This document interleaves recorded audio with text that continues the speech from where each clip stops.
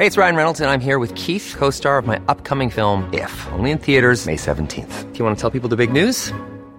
All right, I'll do it. Sign up now and you'll get unlimited for $15 a month and 6 months of Paramount Plus Essential Plan on us. MintMobile.com/switch. Upfront payment of $45 equivalent to $15 per month. Unlimited over 40 gigabytes per month. Face lower speeds. Videos at 480p. Active Mint customers by 531.24 get 6 months of Paramount Plus Essential Plan. Auto renews after 6 months. Offer ends May 31st, 2024. Separate Paramount Plus registration required. Terms and conditions apply if rated PG. You should celebrate yourself every day. But some days you should celebrate with jewelry. Whether you want to commemorate an unforgettable moment or just bring some added sparkle to your collection, Blue Nile can offer you expert guidance and a wide assortment of jewelry of the highest quality at the best price. Go to BlueNile.com today and experience the ease and convenience of shopping Blue Nile, the original online jeweler since 1999. That's BlueNile.com. BlueNile.com.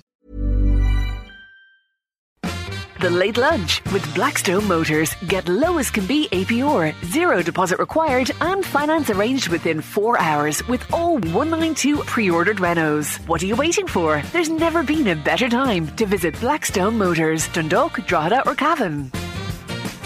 You're very welcome to Tuesday afternoon's Late Lunch on LMFM Radio. Louise, you know I claim a lot of things. Can I claim I brought the sun back from Italy? I wouldn't go that far, Jerry. Definitely not. Sorry.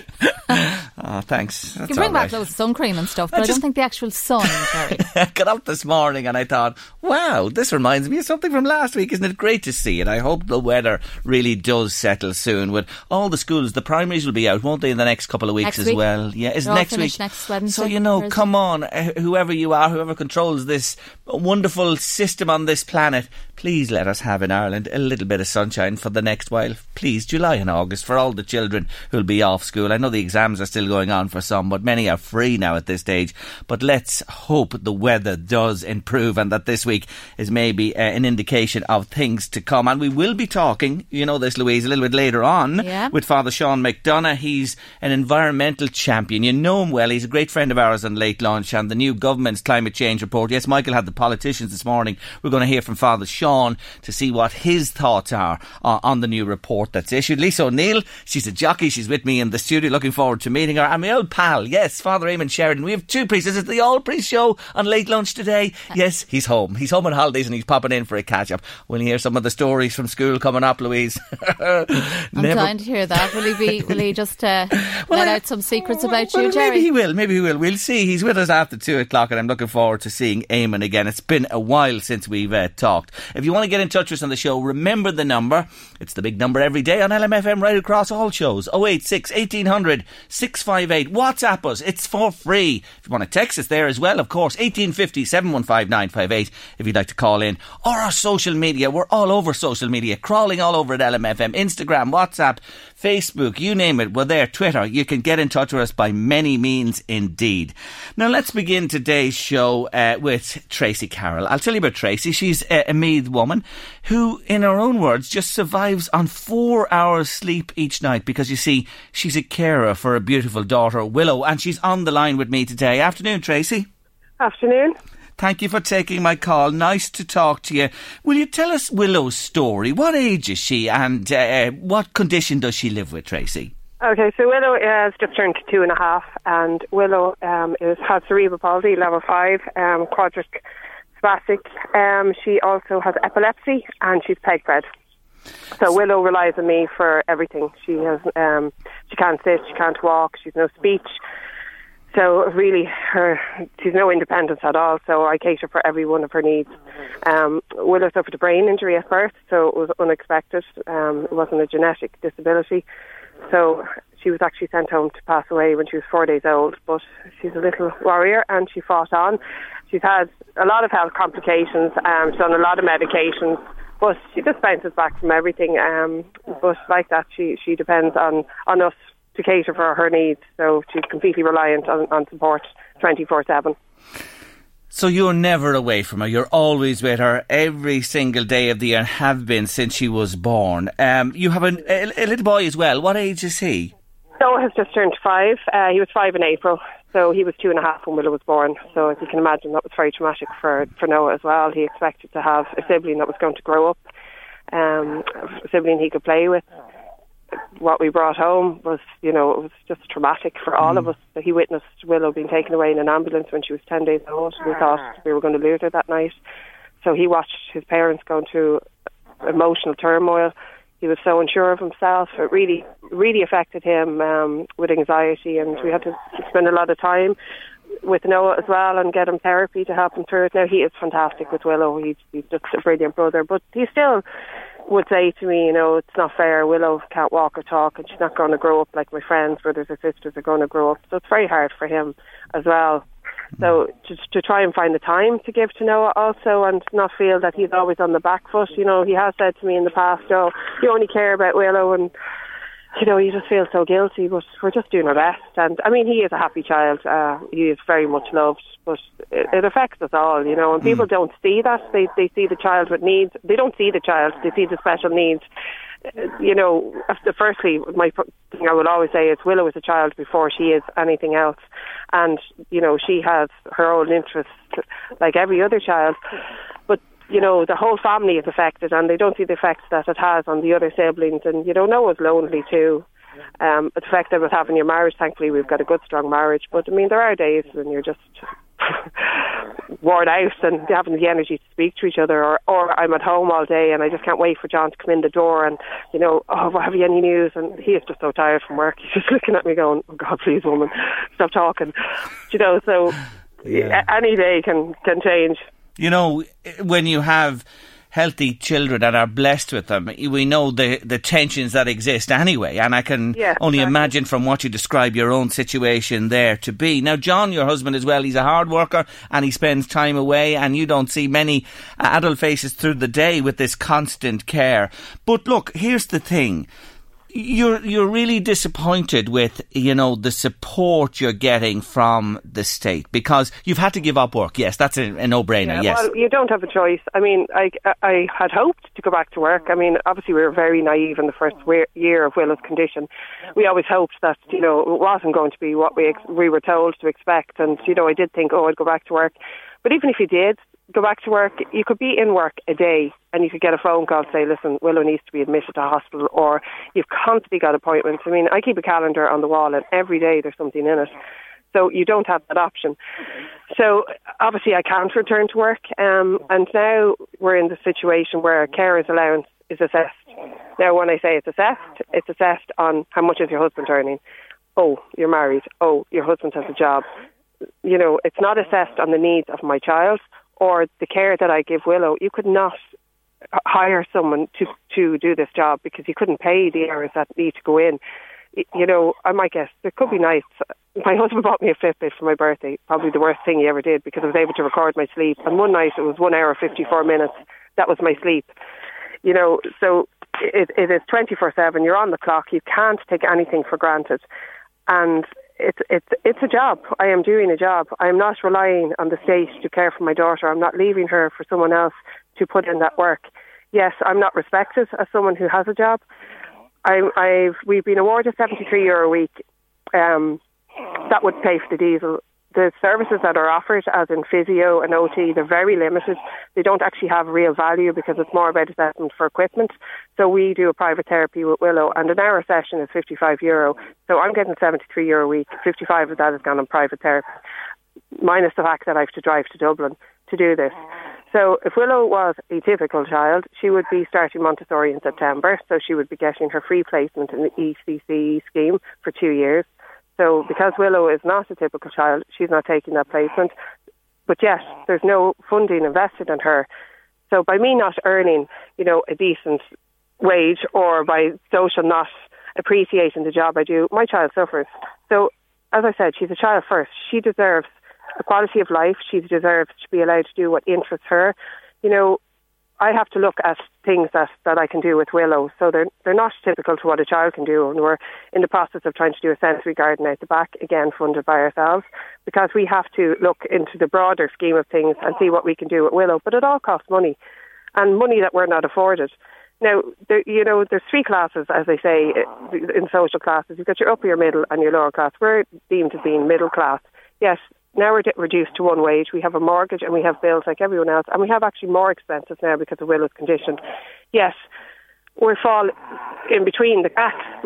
You know, we're not deemed to be able to get social welfare. Yes, we're no longer in the category that we were before because we don't have those two salaries coming into the home. So where do we fit?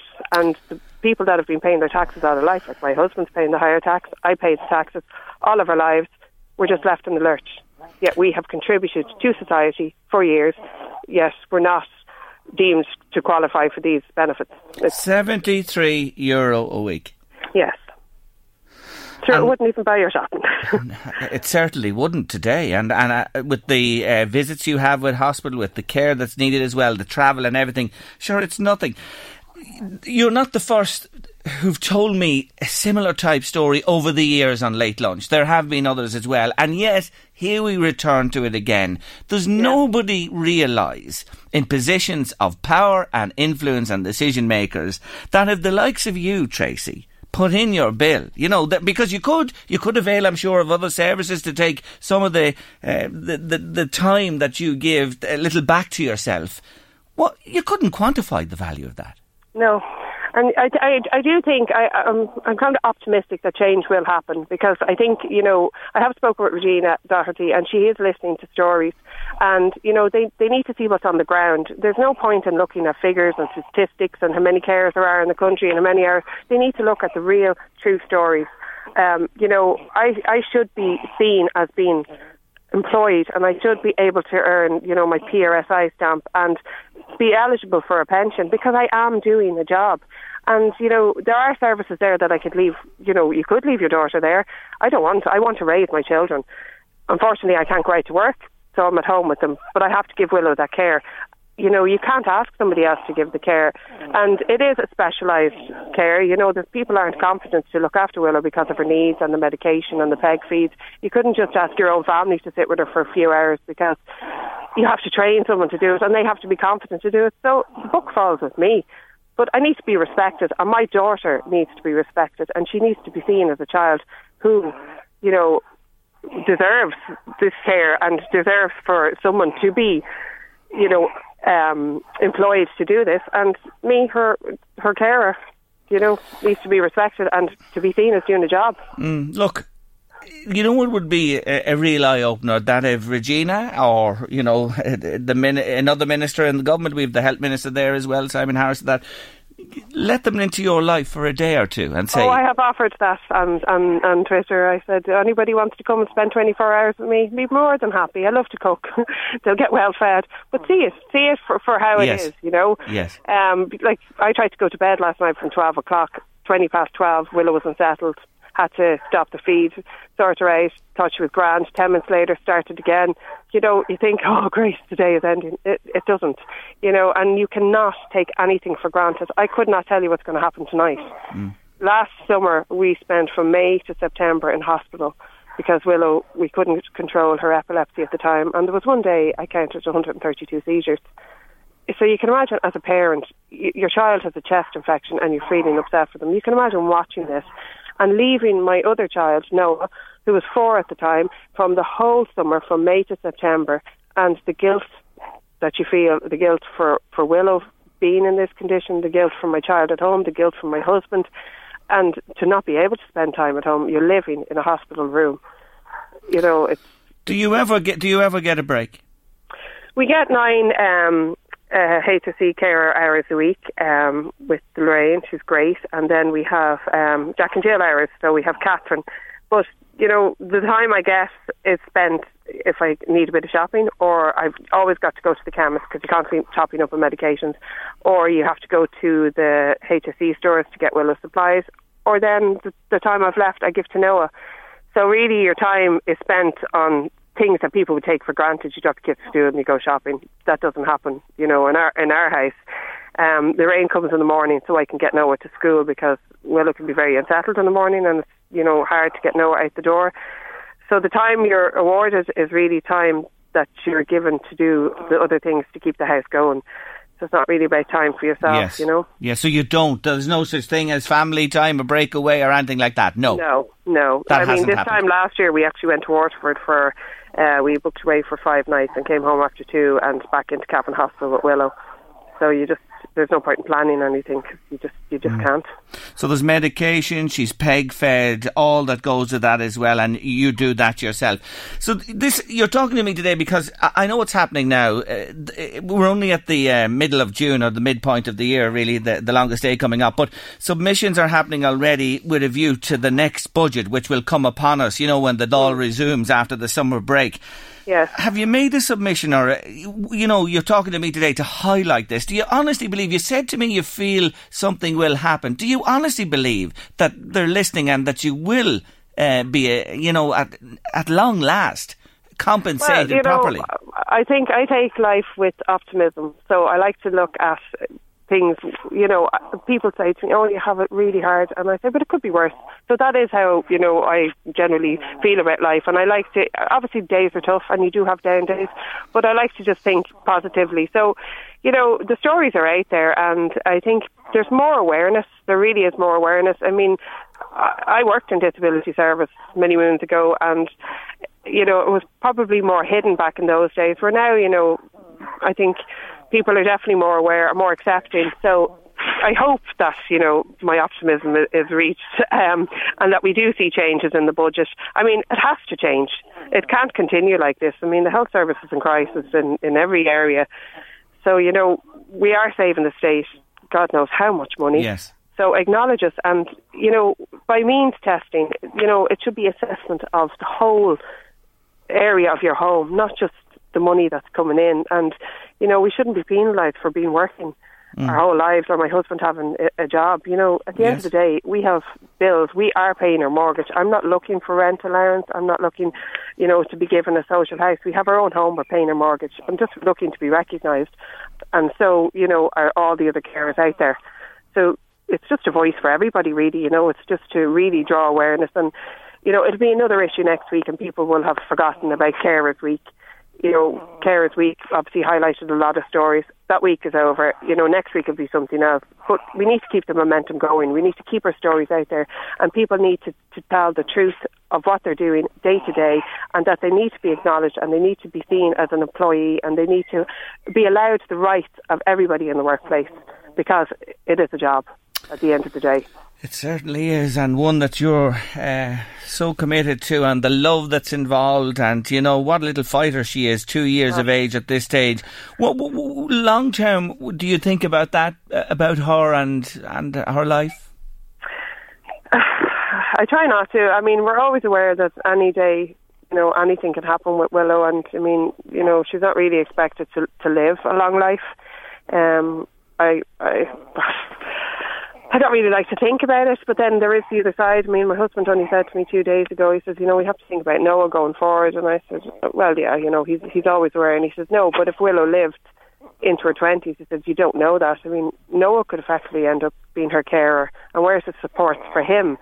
So, you need to set, stuff aside for Noah if that happened. But, I mean, with Willow's condition, she suffers a lot with respiratory. She's a chest infection at the moment. With seizures, you really just don't know. So we just get up every morning and take each day as it comes, and I'm just happy that she's here and she gives us so much joy. She's absolutely just gorgeous, and her smiles just lift your heart, and I just enjoy every moment I have with her. Absolutely. And that's just, you just have to take it day by day, sometimes hour by hour. Yeah, I can imagine with all you go through and the unexpected twists and turns that there are.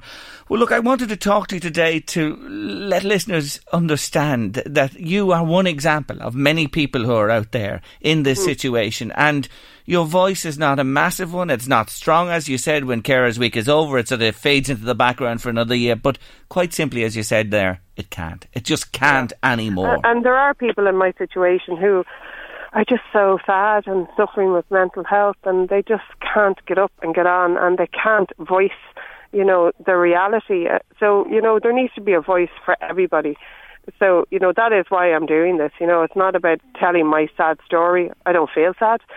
It's not about, a pity party. We're not looking for that. We just want to be a voice for everybody in the same fields that we are in that don't have the strength to get up, because, it can be really, really hard. And thankfully I'm a strong person and I just get on and get up with it. But, if you aren't, this can just bury you.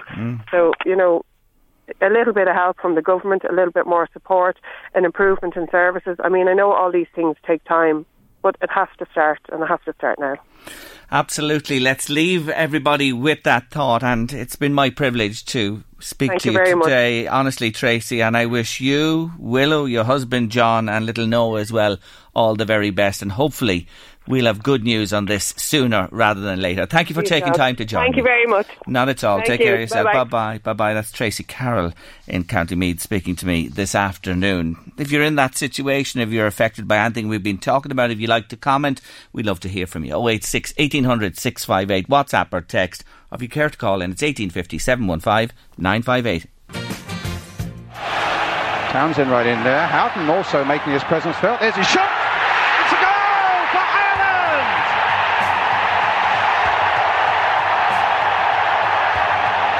The goalkeeper caught badly out of position. And Ray Houghton has made it 1-0. Yes, 25 years ago this very day, Ray Houghton put the ball in the Italian net. Giant Stadium, New Jersey. Yes, New York City, just on the outskirts of the city there. And I was there, Louise. I was in the stadium on that day. I was sitting right behind the Irish dugout, 2 rows back, when that ball hit the Italian net. And I can always remember it. I was sitting in a puddle of water. Was that hot? My arse was soaked. And I didn't spill water on myself. I didn't do anything like that. The temperature in the stadium, how they played, and functioned in that heat. Was it nerves? I'll never know. I was absolutely saturated. The sweat was pouring out of me. I had water with me, but as you were drinking, it was coming out through your pores everywhere. But my, oh my, what a memory. I'll always remember as well from that game, Paul McGrath. He was outstanding. He was just outstanding. And McGrath, he had dodgy knees, he had a lot of injuries, but he was the outstanding man on the field that day. But what a win to beat the Italians. How did they do it? They just did it because... But I mean, as you were saying, he was old. We had really old players, didn't we? We had older players anyway. We had more experienced players then, Louise. And we had fellas who were playing in the top league in England, and I think maybe it was the First Division it was called at that stage, not the Premier League. Maybe it was just the start of the Premier League era. I can't remember. Anyway, 1994, maybe around then the Premier League began or just after it. But we had top class players, an experienced team, a great manager, a system we knew how to play, and that's put them under pressure. That's what we did. We put them under pressure. And was it your greatest memory of all time? Oh, it's one of the greatest following Ireland. I've been in many places following Ireland and at home and abroad. I'll tell you another great one. It was September 2001. When we beat Holland in a World Cup qualifier in Dublin, in Lansdowne Road. Jason McAteer scored the goal. Gary Kelly, our own Gary Kelly, was sent off that day. We had 10 men for a lot of the game against the Dutch, and we beat them and knocked them out. They were gone from the World Cup, and they were just outstanding. I remember that day as well. And actually that day, I did commentary on that game in Lansdowne. At the time we were doing commentary, it was a Saturday, I'm nearly sure, and they took it here on Saturday Sport. Brendan Cummins may have been presenting it that day, if my memory serves me right. And I did the whole game. And afterwards, when we won, sure, we went mad. I was live on the big Dutch radio station in Amsterdam. They took me on and said, this man is so excited. They understand you. They did. And listen, there's another soccer story breaking. Will you give that man a call there, and I'll just go to something else here that on a local basis we're going to go to now. But what memories of that day in Giant Stadium 25 years ago today. It's hard to believe that all that time has gone by and all the water that's gone under the bridge since then. And that was the legendary, I have to remind listeners, Brian Moore on commentary there. Not our own George Hamilton. That particular clip was Brian Moore. Remember Brian Moore presented the big match on UTV every Sunday lunchtime. You'd get all the big games in the London area. The London teams playing in the different divisions. That was Brian Moore on commentary there. Now from international matters, soccer to local matters, because there's news coming from Europe. Dundalk in the first round of the Champions League. The draw, I believe, has just been made. Martin Connolly, good afternoon. How are you doing, Jerry? How's things? Who have you got? We've drawn a home to Riga of Latvia. Riga of Latvia. Home win on my coupon already for sure. There you are. There's not never for sure in this, Jerry, so we'll say nothing just yet. OK, so you had Dundalk are at home in the first leg? Well, that all has to be confirmed, Jerry. That's the way they come out of the pot. But what normally happens in these situations is they have to be confirmed, and the days of the week have to be confirmed as well, whether you play the first leg on the Tuesday or the Wednesday, and then you reverse for the next leg. But I always approach with caution in these things, so they have to be officially confirmed the days and dates. Okay, and those ties are down to be played when? Soon, yes? Yeah, the first leg is down to be played on the 9th and the 10th, and the return leg on the 16th or the 17th. Of July. Okay, July, yes. So those games coming up quickly. And tomorrow you will know potentially if you go through your second round opponents. That's happening tomorrow, isn't it? That's right. That throws on tomorrow. Okay. In Neon. So you'll know then, and hopefully Dundalk will get by Riga from Latvia. It's a good draw, Martin, isn't it? You're happy with that? Yeah, we're happy with that. You know, personally speaking, I would have been trying to avoid the Polish team that's in there. They come from a very good league, and for obvious reasons, logistics and everything, I was hoping we didn't get Linfield on this occasion. I know a lot of people would have been, because it's 40 years from the famous game in '79 and all that sort of stuff, but there's other things that you need to take into consideration. Absolutely, you're right. Riga is a good draw and a nice trip for the fans as well, to a beautiful city there. Hopefully Dundalk. Would you prefer the second leg at home, or what way do you look on that? I don't really mind, Jerry. I'm quite happy to go home first. You know, it's I think it is a decent draw, and I think it's a 3-hour flight, so it's not really too major. You know. Yeah, great. Well, listen, thanks, Martin, for joining us. I know it's just happened, and that's breaking news. Dundalk play Riga from Latvia in the first round of the Champions League. Second round draw to come tomorrow, and we'll follow that closely as well. Thanks a million, Martin. Thank you, Jerry. All the best. Wish you well. Bye. Take care now. Martin Connolly there from Dundalk Football Club. So there you are. You have it. Riga from Latvia. Dundalk playing in the first round of the Champions League. Now, just to remind you, if you or someone belonging to you is applying to college in September or thinking of your next step on your education path, then you really should check out DKIT's first ever Digital Open Day today. DKIT are giving you the opportunity to explore all they have to offer via their new interactive open day platform. This is really good, folks. You can watch videos about the degree courses, book a call with their lecturers, or chat live to the admissions team to get the answers you need. This is brilliant. So log on to dkit.ie/Digital Open Day. That's dkit.ie/Digital Open Day, anytime up to 6 o'clock today, and check that out. Well worth doing, and well done to DKIT on that one there. Let's head in towards news and weather at 2 o'clock with the brilliant Codaline.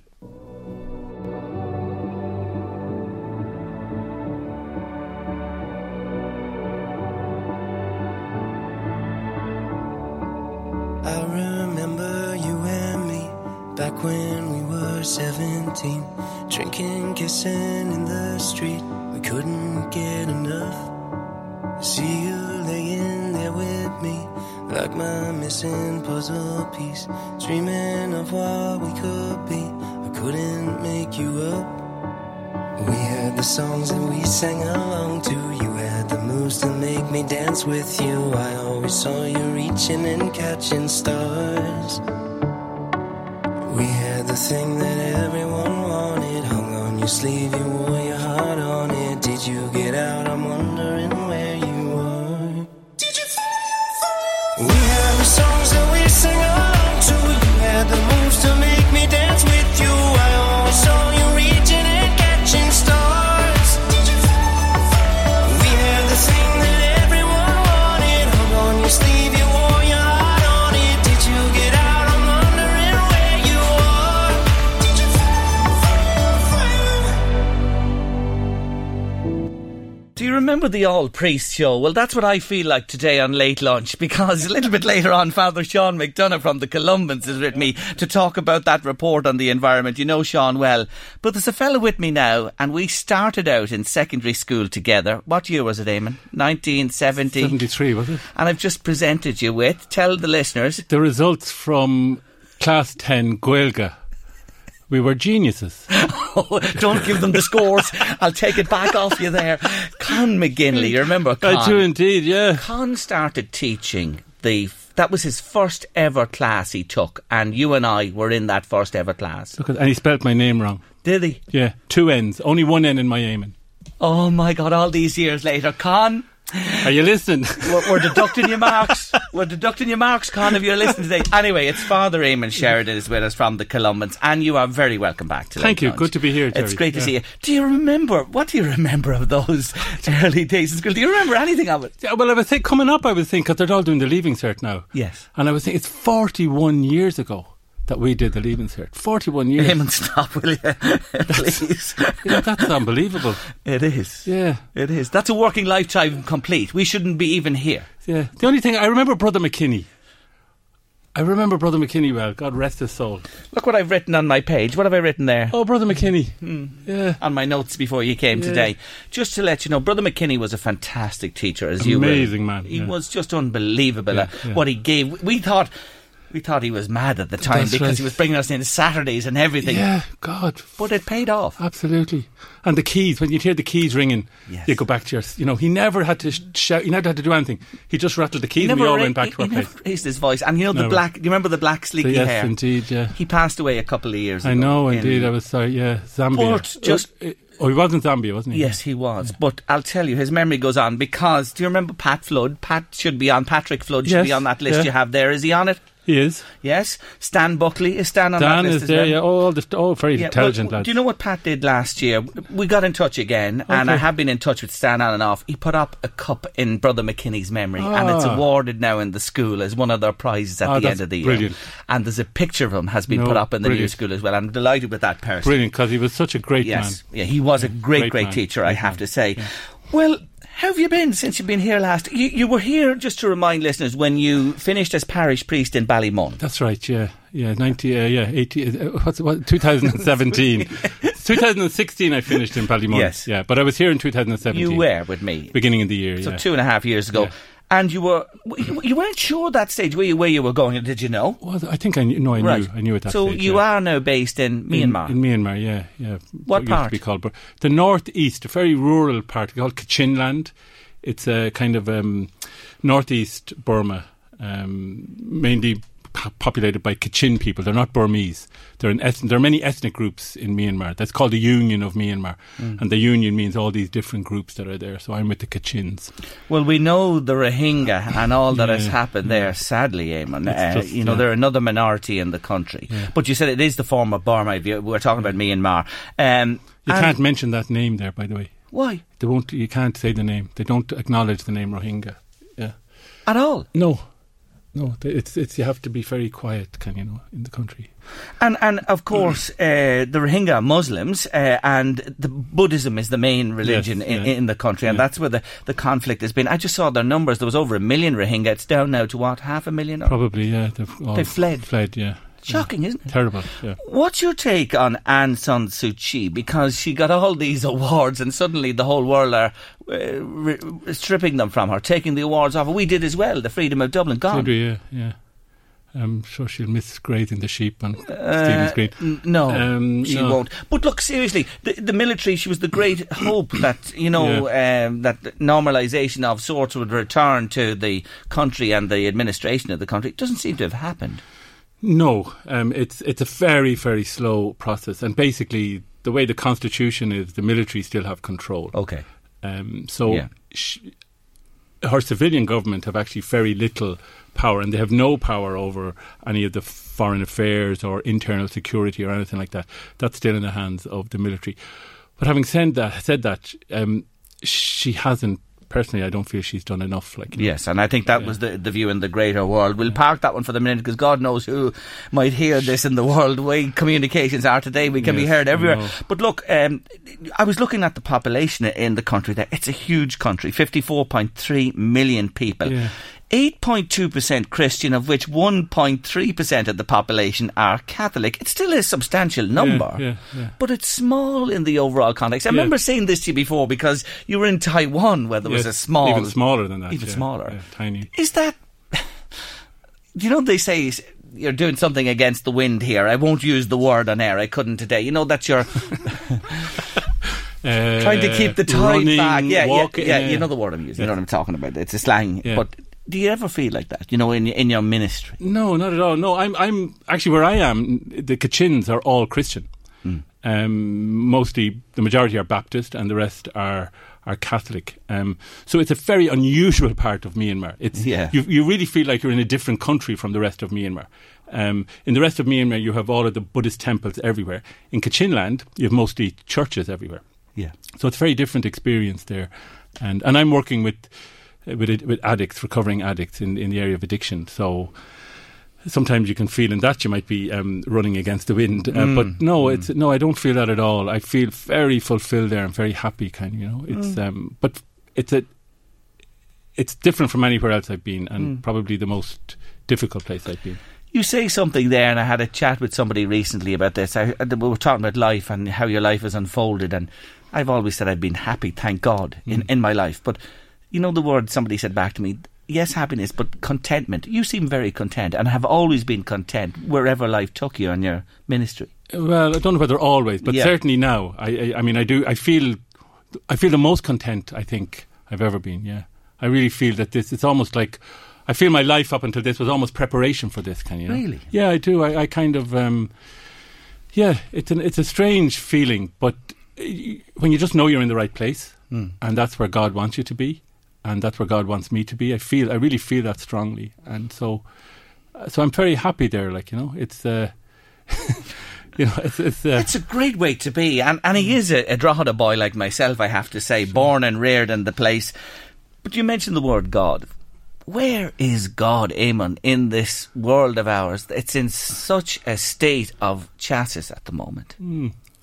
Where is God? Right in the middle of it, I mean, for me anyway. I mean, just to speak, I can only speak for my situation, and I'm in Kachinland. There are 130,000 people who have been driven from their homes by the Burmese military, living in camps. They don't get any media because, I don't know why, to be honest, but they're living in camps. They've been driven from their homes. Every single family has somebody addicted to heroin. Everybody. It's the second biggest producer of heroin in the world after Afghanistan. So it's like you wonder what's going on. It's rich in natural resources, but none of it goes to the local people. All taken out by different people. So people have nothing. It's one of the poorest. Somebody said it's the richest country in Southeast Asia with the poorest people, and that's true. And so where I find God there is in the struggle of the people, in their resilience, in their care for each other, in their looking after each other. It's very obvious to me. I have no difficulty in seeing God working through them and speaking to me, so my faith is deepened by being there. Yeah. I wish he'd just touched Trump and Putin and, all... But these, the news is all about them, Jerry. But if you go down, you walk out in the street in Drogheda, you'll see lots of people helping each other, looking after each other, caring for each other, But does that get in the news? No, it's what gets in the news is the gang warfare that's been going on here. And that's probably natural, the sensational stuff gets in the news. But every day, there's people at home now looking after elderly relatives, I had a woman at the top of the show there talking about a little 2-year-old girl that she's with 24/7. Yeah, so there you are. Tracy Carroll. That's where God is, in the midst of that that love, the love that's there. God is love. It's very simple, We write hundreds of books about it, but when it comes down to it, God is love. And where love is, there's where God is. Brilliant. I'll reflect on those words, and I'm sure an awful lot of people listening to us will as well. You've been in... You follow these things, I think, in the world. You've been in Hong Kong recently. Because it's a direct flight now from Hong Kong to Dublin. So for me, it was the easiest way to come home. You went down there. Yeah. And you were there just before this mass. I was there for the first big march, yeah. And then just for the day the rioting started. Or, sorry, the day there was the police went crazy and started it, yeah. It's another place, though, as well, that people are saying, no, they don't want to be... I really admire those young people. They're really, really... admirable people. At the march on Sunday, I don't know if you saw any of the coverage, but when it was over, the streets were spotless. They took all of the stuff with them. There was no big clean-up needed. An ambulance came. There were 2 million people on the street. It was like the Red Sea parting. The people just parted to let the ambulance through. Amazing people, with amazing strength. And thank God they're having an impact. Yeah. And is that typical? Is that today we are a changed world, a changed people as well, with all the modern technology and all we have on this stuff beside us, and people with their heads stuck in this and living an online existence. That flies in the face of, convention, what you say there. That the young people are well tuned in and will stand up. Is that a phenomenon worldwide? Well, certainly it is. Yeah, I think so, yeah. But certainly in Hong Kong. But it was this mobile phone, it was social media that got these people together, So it served a purpose in this, and a very that's where all the purpose. Information came from, Yeah, so we can use it to turn it round. And if you saw the march at night, thousands, they had the light on their phone. They weren't carrying candles, It was the light on their phone. So brilliant. Isn't he great? Yes, he's me. I was going to say, I won't use that word. He's my school buddy. You know the word I was going to say in there. Mature school buddy who's dropped into late lunch for a chat with me today. Father Eamon Sheridan is with us. He's staying for a little while longer. Come back after this break. Father Eamon Sheridan is with me on late lunch. My school buddy, class 10, St. Joseph CBS, 1973 when we went into secondary school. And we're just talking there. We have the class roll from that first day here. And a number of the guys have passed away. I was just mentioning a couple of the names there to you. Mark Simpson from Cullen. The Simpsons well known from Cullen. Farm machinery people. Joe McHugh from Georgia Street in Drogheda. Another lad who passed away. And I mentioned somebody else to you there as well. Kevin Daw. Kevin Daw. You didn't know that Kevin, the great footballer. God. Yeah, a few years back as well. Sad. God rest him. It really brings it home, the years passing, doesn't it? Back to you and your ministry in the priesthood. You're probably not aware of this. It's trending all over. We'll come back to social media again, and here was I going to give out about it. I'm sure we rely on it all the time. The Vatican have issued some kind of discussion paper about elderly men being able to follow a vocation in the priesthood. Elderly married men. Okay. What do you make of that? Any thoughts? I'm putting you on the spot here. Yeah, You're always good on the spot in the school class. I haven't heard of it now, to be honest, but I know that the synod on the church in the Amazonia, which is this huge area, and I suppose if the Eucharist is the central mystery for us, and that's what we gather around as Catholic Christians, then we have to have the Eucharist. You have to have priest, and so. If that's the solution, then I have no problem. You no need to remind you, because you were in Ballymun up till 2.5 years ago, and you're back here home at the minute. And really, it's juggling the resources. I'm talking about priests to try and keep churches alive and services going. Well, I was talking to somebody recently, and really, it's about empowering people in the church. The focus has always been on priests, and really, that has to stop. Priest is the servant of the people, so it's the people's church. So people have to take control and ownership of their parish, of their place, and be allowed to do that, So does that mean lay people saying mass? No, that wouldn't happen. That can't happen. You have to be ordained. That's a bridge too far. Yeah. We have the lay deacons, you know that anyway at the moment, that do an awful lot. They're not. When you're ready to pop the question, the last thing you want to do is second guess the ring. At BlueNile.com, you can design a one-of-a-kind ring with the ease and convenience of shopping online. Choose your diamond and setting. When you find the one, you'll get it delivered right to your door. Go to BlueNile.com and use promo code LISTEN to get $50 off your purchase of $500 or more. That's code LISTEN at BlueNile.com for $50 off your purchase. BlueNile.com, code LISTEN. There's never been a faster or easier way to start your weight loss journey than with PlushCare. PlushCare accepts most insurance plans and gives you online access to board-certified physicians who can prescribe FDA-approved weight loss medications like Wegovy and Zepbound for those who qualify. Take charge of your health and speak with a board-certified physician about a weight loss plan that's right for you. Get started today at plushcare.com/weightloss. That's plushcare.com/weightloss. plushcare.com/weightloss. Hey, it's Ryan Reynolds, and I'm here with Keith, co-star of my upcoming film, If, only in theaters May 17th. Do you want to tell people the big news? All right, I'll do it. Sign up now and you'll get unlimited for $15 a month and 6 months of Paramount Plus Essential Plan on us. MintMobile.com/switch. Upfront payment of $45 equivalent to $15 per month. Unlimited over 40 gigabytes per month. Face lower speeds. Videos at 480p. Active Mint customers by 531.24 get 6 months of Paramount Plus Essential Plan. Auto renews after 6 months. Offer ends May 31st, 2024. Separate Paramount Plus registration required. Terms and conditions apply if rated PG. They're deacons. They're ordained. But they are married. Yes. Yes. And they can do... What can they not do? They can't say mass. Yes. Can they conduct a funeral service? Sure. A marriage? Yes. They can't hear baptisms. confession, yeah. They can't hear confession. Yeah. So confession and the ceremony of Mass Yeah. is beyond. That's right, yeah. Could you allow that God, happen? you're very into theology here today. I am, sure. I'm only off the plane, Jerry. Jeez, give me a break. I'm only off the plane myself. I was in Italy for a week. Well, you should have asked the Pope.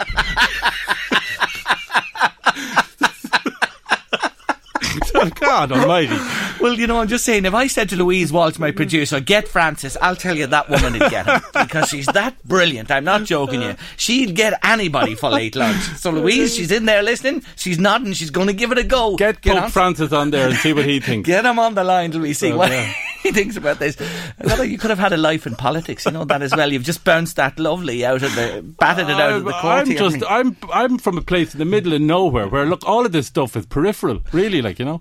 It's not something I'm thinking about that much. Yeah. From your own experience, you are a priest, and celibacy, of course, is a central part to it. Do you think you could have done what you've done, or minister as you are at the moment, if you were married? Me? Yes. As a missionary, very difficult, I would say. Yeah, I think it would have to be a very special relationship to go.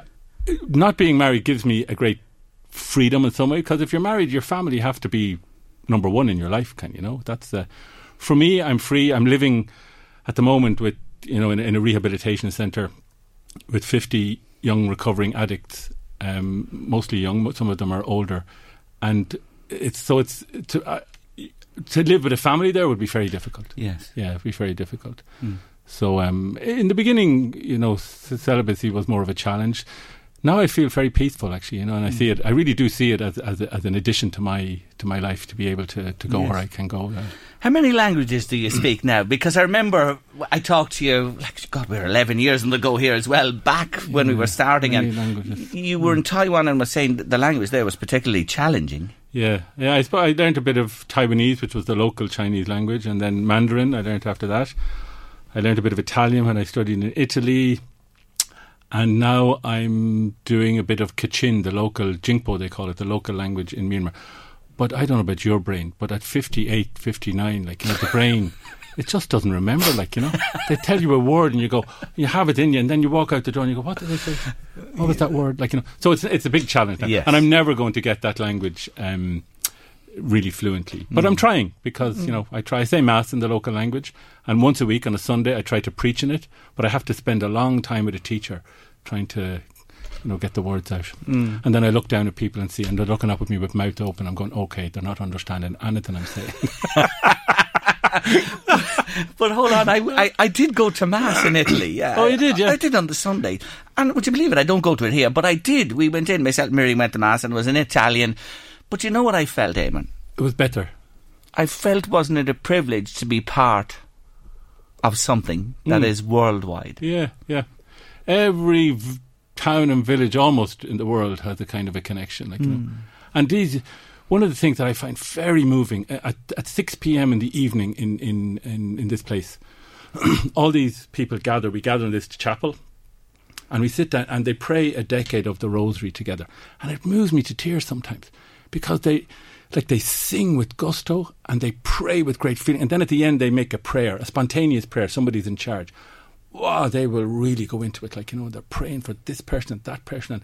And the one thing I really find, they always pray for me, you know, which I think, wow, you know, maybe that's why I'm able to stay here. Like, you know, they really, and I know many people, my family, friends, people in Drogheda, people wherever I've been, are praying for me, like, you know. And I'm always conscious of that support, like, you know, because without that, I wouldn't be where I am, like, you know. It's but you're right. It's a you know, it's universal, and it's only when you're abroad and you go and attend Mass and whatever that it really dawned on me. It has dawned, but it really dawned on me this time. Do you love being home? Yeah, I do. Yeah, I'm delighted to be home. Yeah, it's great. Like, you know, it's it takes you a while to. I'm back less than a week at the minute, so I'm still kind of settling. You know, it's almost like reverse culture shock. You know, it's here I am, and then I came home. I came home in a t-shirt and sandals, and I came out at Dublin Airport. It was like the middle of December. I came from 40 degrees heat the day I left Michina, and I kept walking. It was 9 or 10 degrees at Dublin Airport. It's like going to the North Pole. You should have come last summer. Well, thanks. That's a great comfort. It was a 1 in 10. You know, one of those 1 in 10. I know, and then everyone say, no, it's going to be like this every year. It's not like this year. Not at all. It'd shave you. It's only a week away, and I saw the difference as well myself. Being back, and you've been in touch with the news here, what's been happening. It's a very changed place from Class 10, 1973, Right, St. Joseph's CBS, isn't it? But I'd say they're all getting the same marks. Don't be looking at that. Put that away. I'd say they're all... Jerry, let me see. Jerry Kelly got... Hold on, your microphone's going down. I'm going to silence you. Please take him off the air. We're not giving out the marks. It's a very changed Just place. to tell you, Father Eamon was a clever clogs. I was not. He was. I was not. He wouldn't admit it, but he was. But you see, my problem was, I was doing then what I do now. He never shut up. I was there studying for Ken. He'd be in your ear every 5 minutes, like, you know. He was interviewing me back then.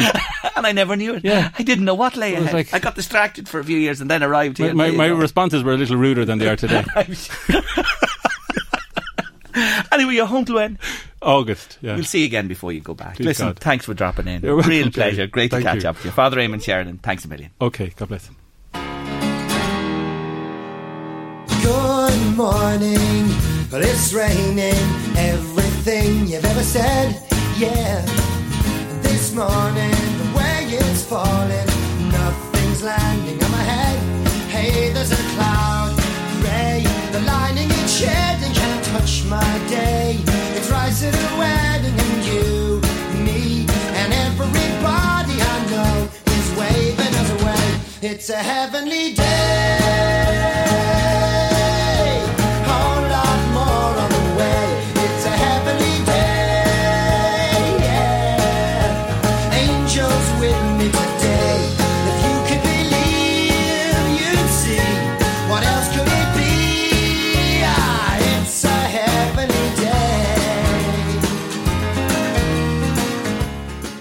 Now, my next guest is a jockey who was crowned leading lady rider for the 2017-18 National Hunt season, a feat she repeated again this year with 27 winners. She hails from Garristown in North County Dublin and joins me today to talk about herself and the forthcoming Bellewstown Racing Festival. Yes, she's an ambassador for the races and I'm delighted to have her here. Lisa O'Neill, you're welcome to Late Lunch. Thank you very much for having me. Thank you for joining me today, and just reminding listeners, it's the 3rd to the 6th of July on the hill of Bellewstown.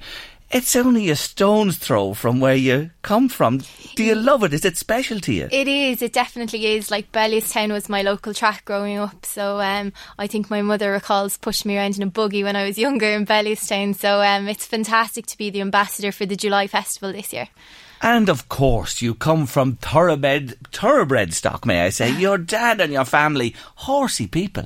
Yeah, absolutely. I suppose I was kind of bred into it. It was second nature to me to ride a horse. So it's fantastic to have come so far and to be the face of Bellewstown this year.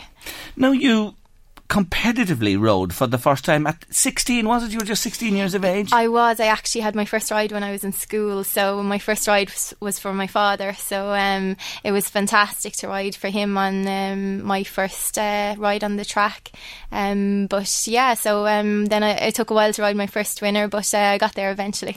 Yeah, it did take time. You had 95 of them before you were in the winner's enclosure. When you go through a spell like that, and it's a quite lengthy spell, do you have misgivings? Do you think maybe this isn't for me? Possibly a little bit. I suppose when I finished school I'd done a few different things and done a bit of travelling, so I continued to ride throughout, but I suppose I kind of knuckled down and kind of put my head to it and just decided racing was something I wanted to do. So it took a while before I had my first winner, but once I got that and I suppose the thrill and the buzz and what you feel when you cross the line is something that you get addicted to then, really. And have you become addicted to it with all the winners since. Do you remember that day, the 22nd of June in 2010 in Newton Abbot? Was that your first one? That was my first one, yeah. That was my first winner, so it was fantastic to get. and I think I came home then and rode another winner in the Curragh and You the Ladies did? Derby. So Do you remember the names of those horses? Yeah. Do you remember the Newton Abbott fella? that was Vintage Fabric. So Very that was my good, first Lisa. winner, so And the one I in the don't forget Curragh? That was Mon Champion for Pat Flynn. Absolutely. Yeah, You see, you don't forget it. You're like a golfer. They remember all these triumphs and shots and everything. Yeah, you can't forget the good days. Oh, not at all. And away you go really from there. You've had some really big wins, may I say, and congratulations to you. Was Cheltenham the highlight of your career? Absolutely. I suppose the Cheltenham Festival is the pinnacle of national hunt racing. So to be there on the big stage, and I suppose when I rode Tiger Roll, it was actually my first ride at the festival. So to be just there and to have a ride at the Cheltenham Festival was amazing for me. But I mean, to come up the hill on front and ride into the winners' enclosure was what dreams are made of.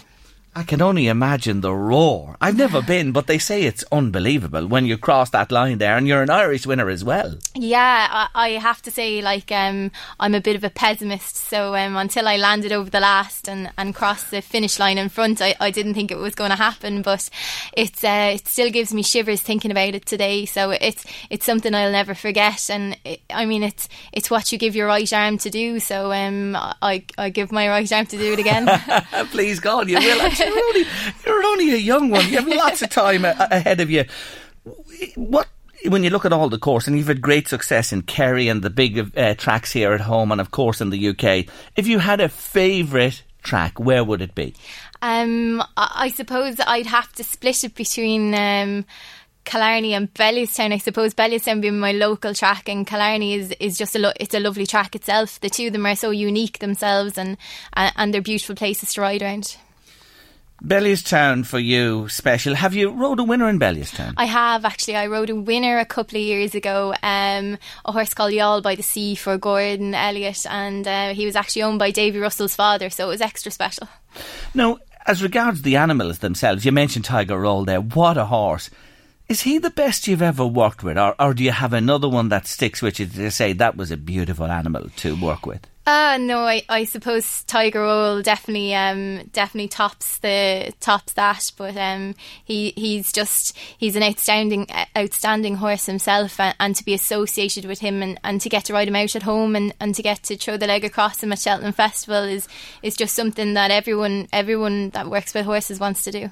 Now, Gordon Elliott you mentioned there, and of course you are part of his operation and most successful stable it is. Come on, Lisa, tell me today, why is he so successful? Listen, just between you and me.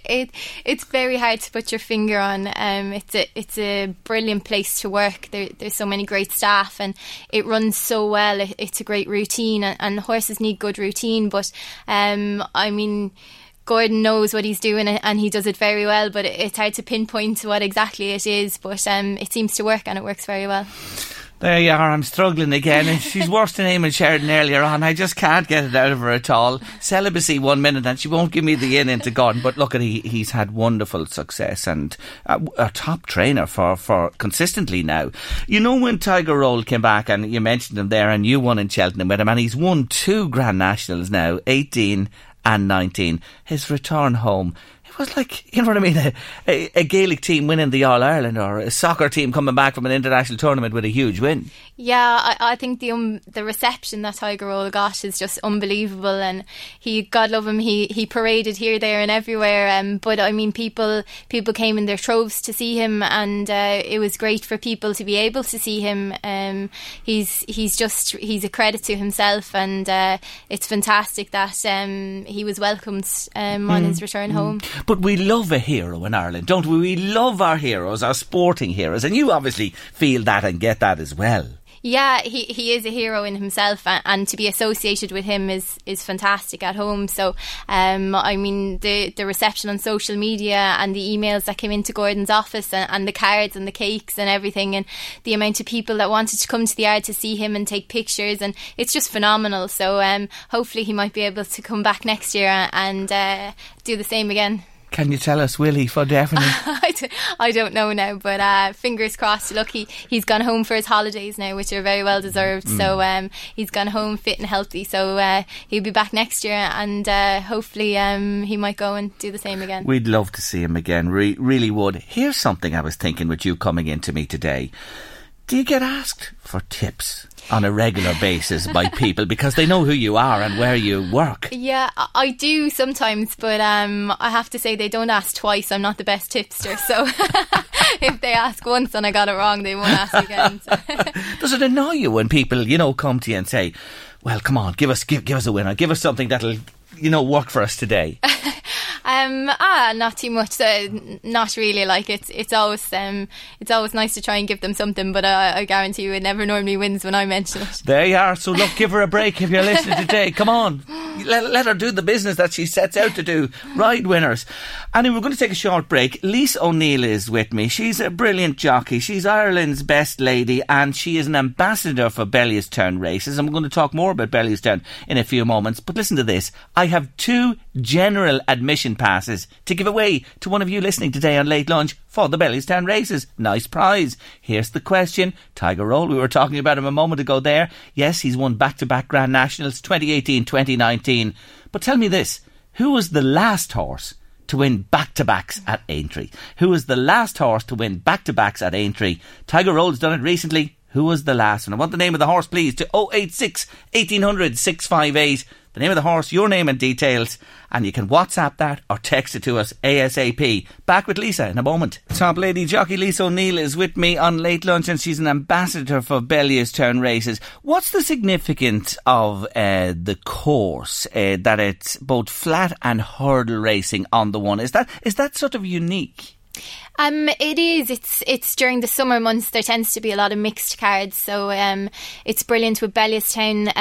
The July festival meeting goes from Wednesday the 3rd to Saturday the 6th, and you've a mixture of both flat and jumps. The first day you just have all flat, and then we have a mixture of flat and jumps throughout the rest of the days. So it is unique in itself, but it's nice for people to see both sides of the coin. Yes, and it's great that you have it on the one course as well. Yeah. We have to mention as well Ladies' Day. The big following. You don't have to tell you, Lisa. For Ladies' Day, it's the 5th, Friday the 5th, and there's a €2,000 first prize shopping spree for Scotch Hall. And we know Dawn Finnegan very well. She's the Ladies' Day ambassador. She's fabulous, Dawn. And Cassie Stokes from TV3 will be there as well. So get your glad rags on, girls. Absolutely. I mean, the prizes are outstanding, and there's also a prize for best dressed man on the day as well, and a few other prizes. So absolutely, there's a lot up for grabs. So make sure and put the effort in. All we need, Lisa, is that big orange thing in the sky to shine and the clouds to just clear off. Yeah, I think the management and the staff at Bellewstown have put in an order for a few sunny days, so hopefully we get the sun. We'll start a petition. We're starting an online petition. Sun and good weather for Bellewstown, because I've been up there, I know it well, and I think we may be going as well with Late Lunch again this year, live from Bellewstown. Hopefully we will. It's wonderful. You can bring a picnic with you. There's plenty for children to do. It's a real family place, isn't it? Absolutely. It's beautiful. You're up there on the hill, and when the sun does shine, it's just a fantastic place to be. And I mean, there's great local support. I mean, in attendance, as well as also through trainers that support the races. You have a lot of local winners there too, between Ado McGuinness and John McConnell and Ger Lyons and Gordon Elliott. So it's great for all the locals to be up there too. The game you're in is rough and tumble, to say the least. That really does sum it up. It's intense, it's physical, it's over those hurdles, it's on the flat or whatever. Do you ever consider that when you hop up there and away you go? Is it ever in your mind, the danger? No, you can't really consider the dangers, to be honest. If you go out and think you're going to get a fall, there's no point in really doing it. There's always a risk, but it's not something you think about. It's like any, I suppose, motor racing, people climb mountains, do different things. I go fishing on lakes, things. Look, if you thought about it, you wouldn't get out of the bed, I suppose, in the morning. That's really true.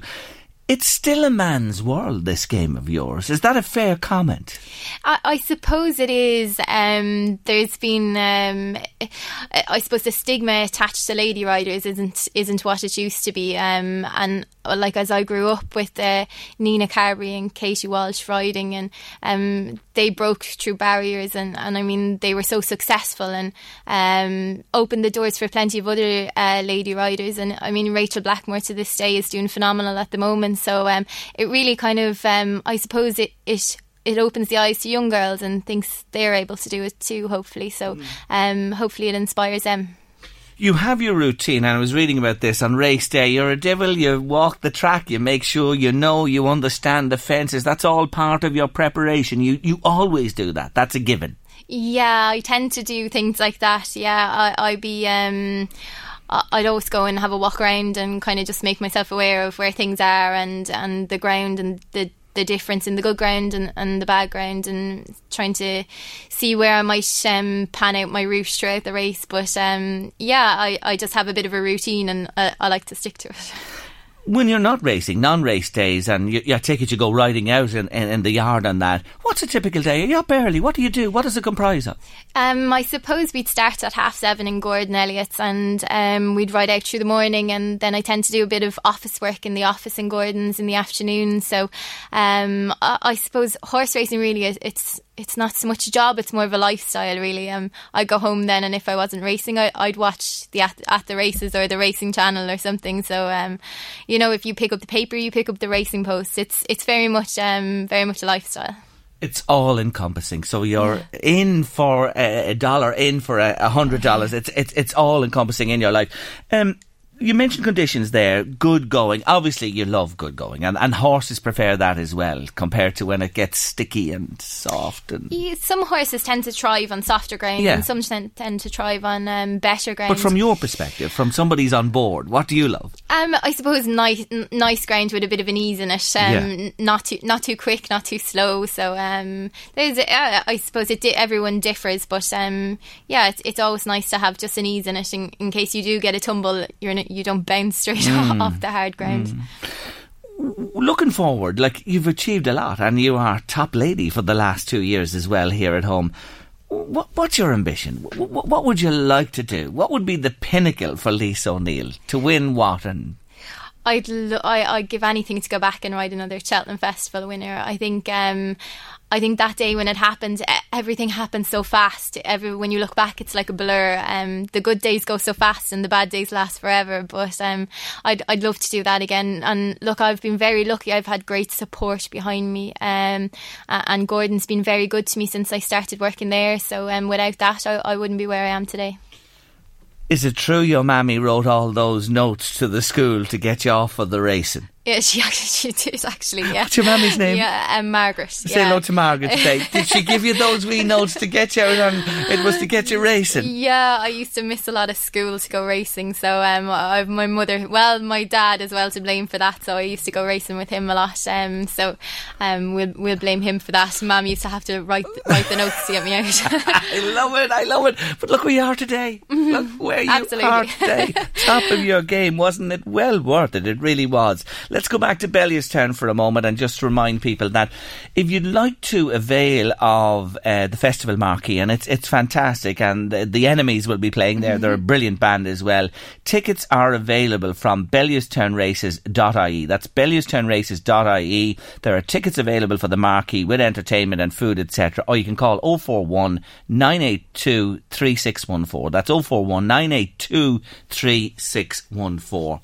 I really hope you have winners for us this time at Bellewstown. Good luck to you. Thank you on very home much. turf. It'd be nice now to follow up, and you being an ambassador, to actually get by that winning post first, and please God it will happen this year. You're off to Down Royal. That's the next one, is it? I think on Friday I'll be heading to Down Royal, so I'll have a ride up there, so all going well. That's the plan. I'm not asking her for a tip, by the way. You needn't be texting me in or WhatsApping me. I'm not. You heard us earlier on. Lisa, it's been great. Well done. Congratulations on being the ambassador for Bellewstown this year. Wish everybody there well with the festival, again from the 3rd to the 6th of July.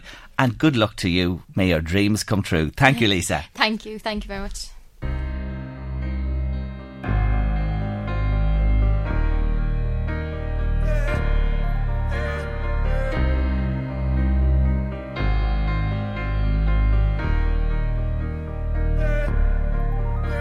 I'm holding on your rope, got me 10 feet off the ground. And I'm hearing what you say, but I just can't make you sound. You tell me that you need me, then you go and cut me down. But wait, you tell me that you're sorry, didn't think I'd turn around. It's say that it's too late to apologize. It's too late. I said it's too late to apologize. It's too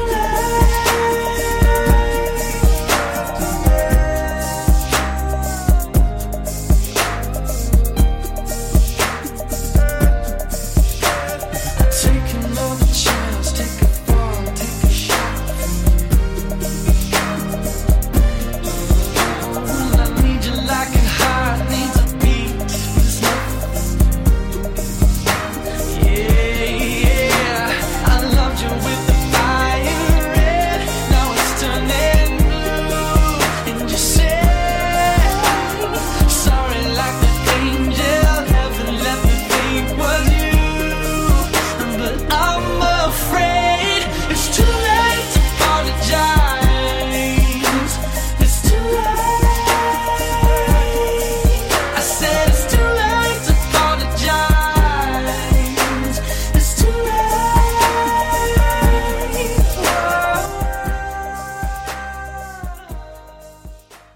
Yes, our Sinead Brazel from the 11 to 1 show is taking on a big challenge this Friday, Midsummer's Day. She's one of 20 contestants taking part in I'm a Celebrity. Get Me Out of Here in aid of Drogheda Homeless Aid.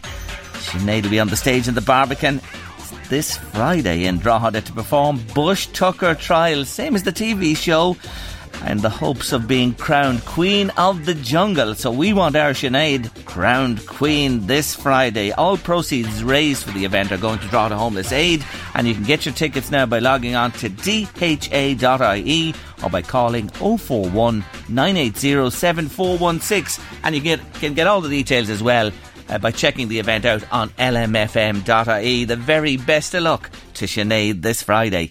She'll be eating maggots. Do you know that, Louise? Do you know the maggots? You know the maggots you fish with? You know the little white maggots? We buy them by the chubby pint. Ones. Little white maggots, blue bottle larvae. She'll have to eat those on Friday. You ever accidentally tasted them? I have.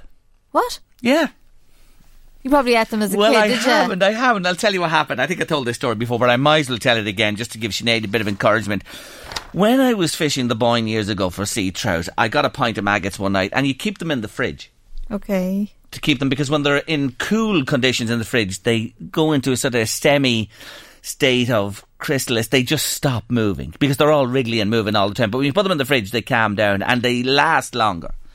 So Put them beside chicken or meat? On the bottom, in the bottom of my mother's fridge when I lived at home on the North Road. Anyway, it was Saturday and I was going out on the early tide in the Boyne to fish for sea trout on the Sunday morning. This is up in the dark and going out for daybreak on Sunday. When I got down to the kitchen, the maggots met me crawling across the floor of the kitchen. I'd kill you. They were everywhere. But hold on. You would kill me. But when you hear what happened, she had a leg of lamb for the Sunday dinner. And the maggots I'd hit you with it. were helping themselves to the leg of lamb. So I had to, it took me ages. I nearly missed the tide. I had to clean up the kitchen, get all the maggots, got the leg of lamb out, washed it under the sink, put it back into the fridge and went fishing. I think I got a nice bag of trout that day. Anyway, came home and I love my Sunday dinner. My mother, Lord of mercy, will tell you that. I love my Sunday dinner.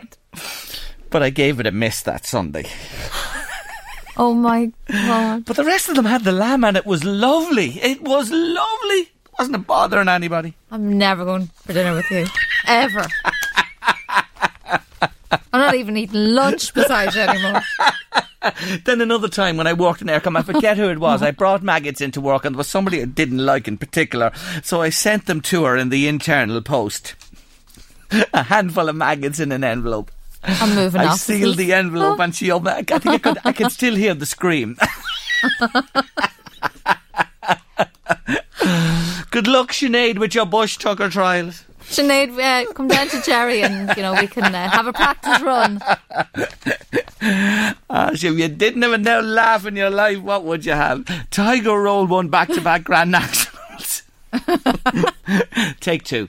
Tiger Roll won back-to-back Grand Nationals in 2018 and 2019, but who was the last horse to win back-to-backs at Aintree? The answer, Miss Louise Walsh, is Red Rum. Red Rum is right, and the winner of the 2 general admission passes for the races, Paul Callan, Ashfield Grove. Well done to you, Paul. Congratulations. You're going to the races. Yes, Belliostown coming up on the 3rd to the 6th of July. We were talking about it a while ago with the wonderful Lisa O'Neill.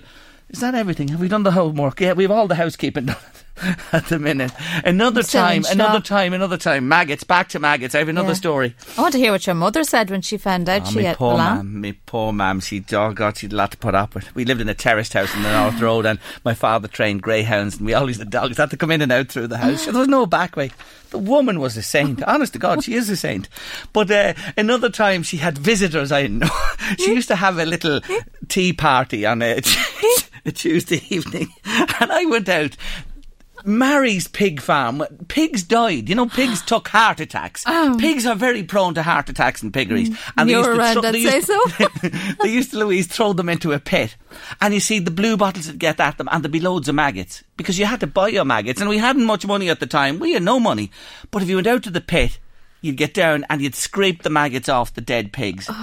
I went out, I think it was with John Bagnall, but didn't I fall into the pit? The dead pigs. I got the maggots all right, but I was covered in dead pig, and I had to come back to the house, and my mother was having a tea for 3 or 4 of her friends, and I charged in the front door and out through the house. Can you get the smell? I can still get the smell. Well, she came out after me with the tea towel.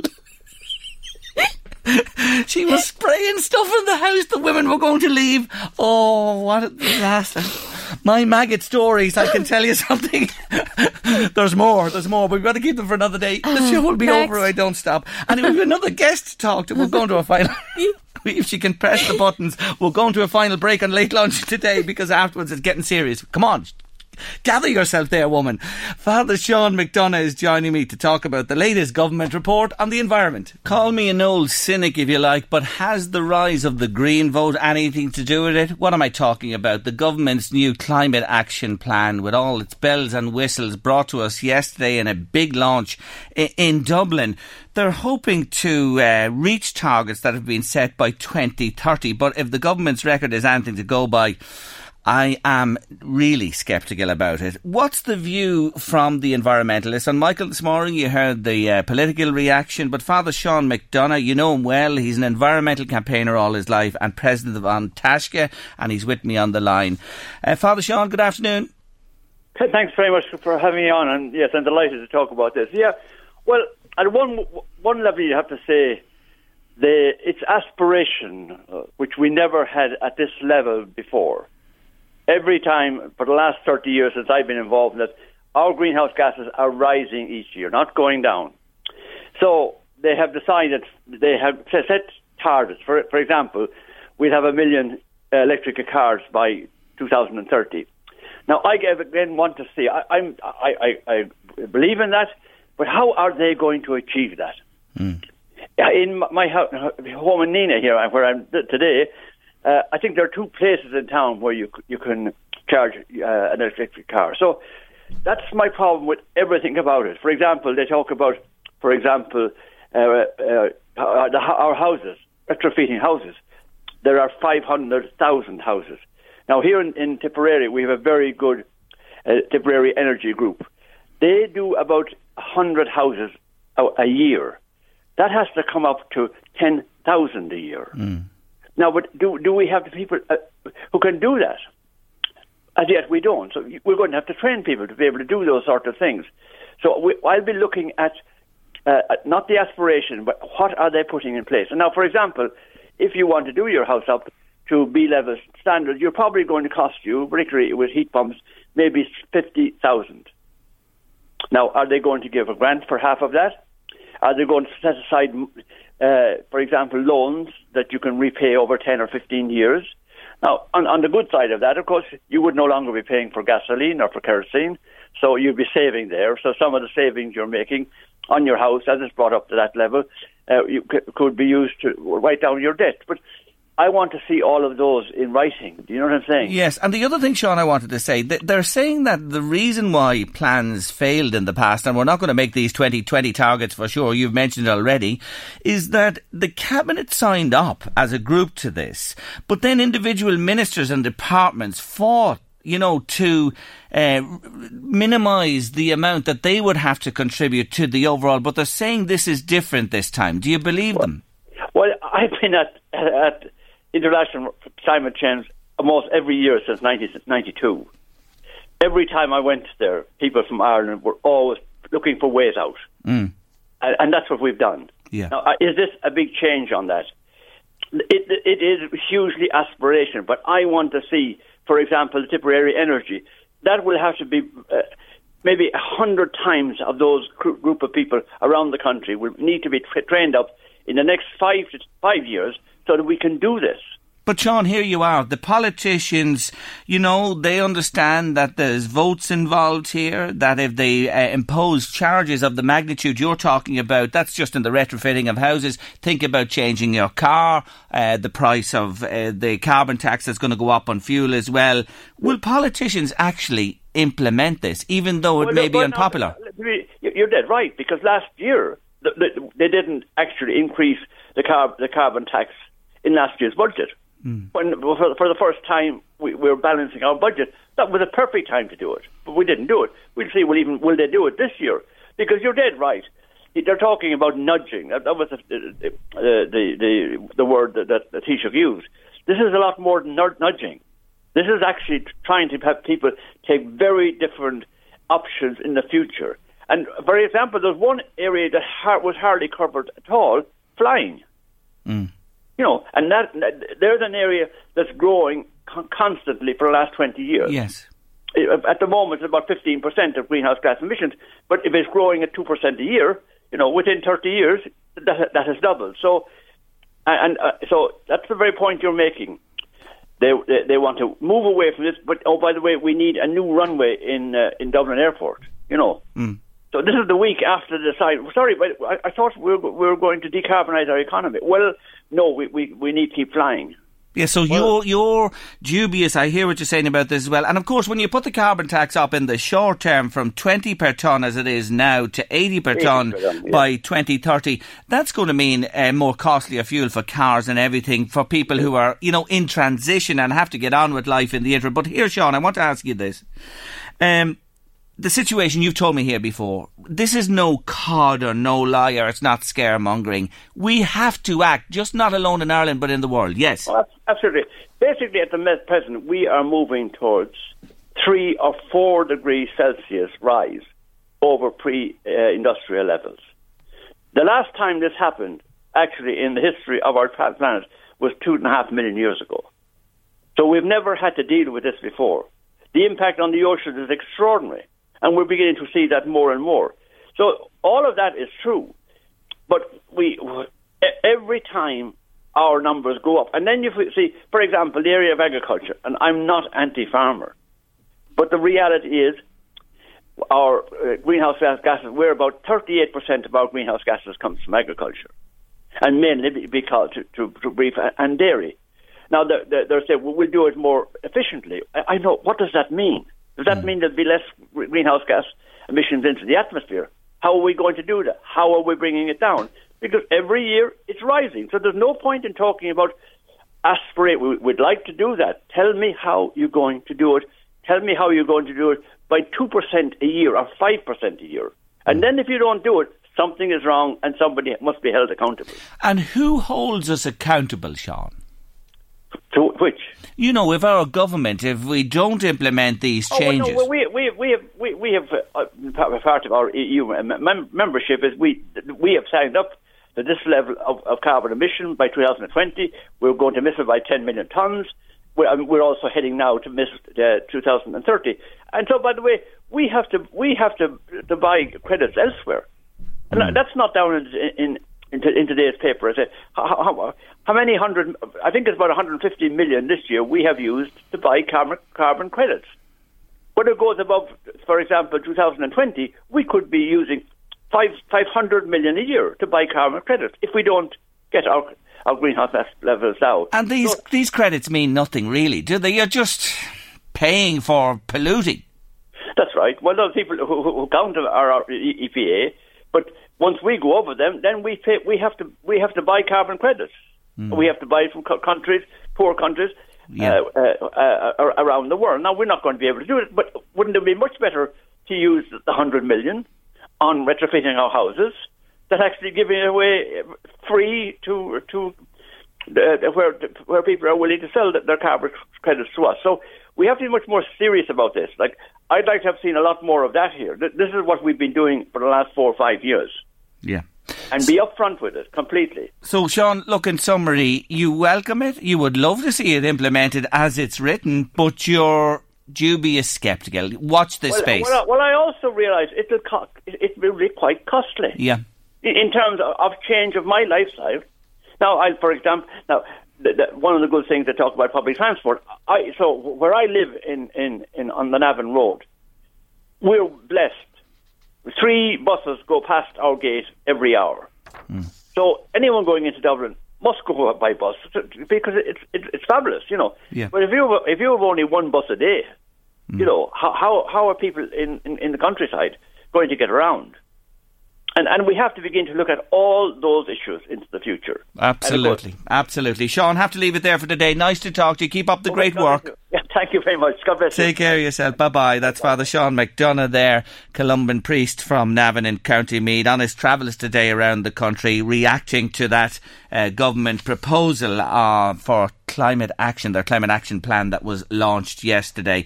Final comment, we remember you and your maggots well, Jerry. It comes in from an ex-Aircom employee there, no name. We'll have to suss that out by tomorrow. There you have it.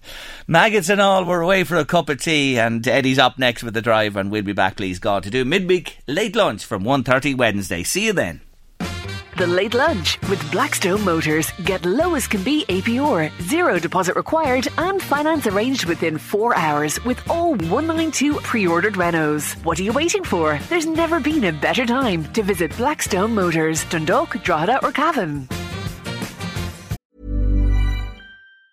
Hey folks, I'm Mark Maron from the WTF Podcast, and this episode is brought to you by Kleenex Ultra Soft Tissues, your ally to help tackle your allergy symptoms this season. I love the change of seasons, but nobody loves pollen and all those other things floating in the air that make you sneeze during this nice weather. Kleenex Ultra Soft Tissues are hypoallergenic and allergist approved, so fight back against watery eyes and runny noses without worrying about irritating your skin. For this allergy season, grab Kleenex and face allergies head on.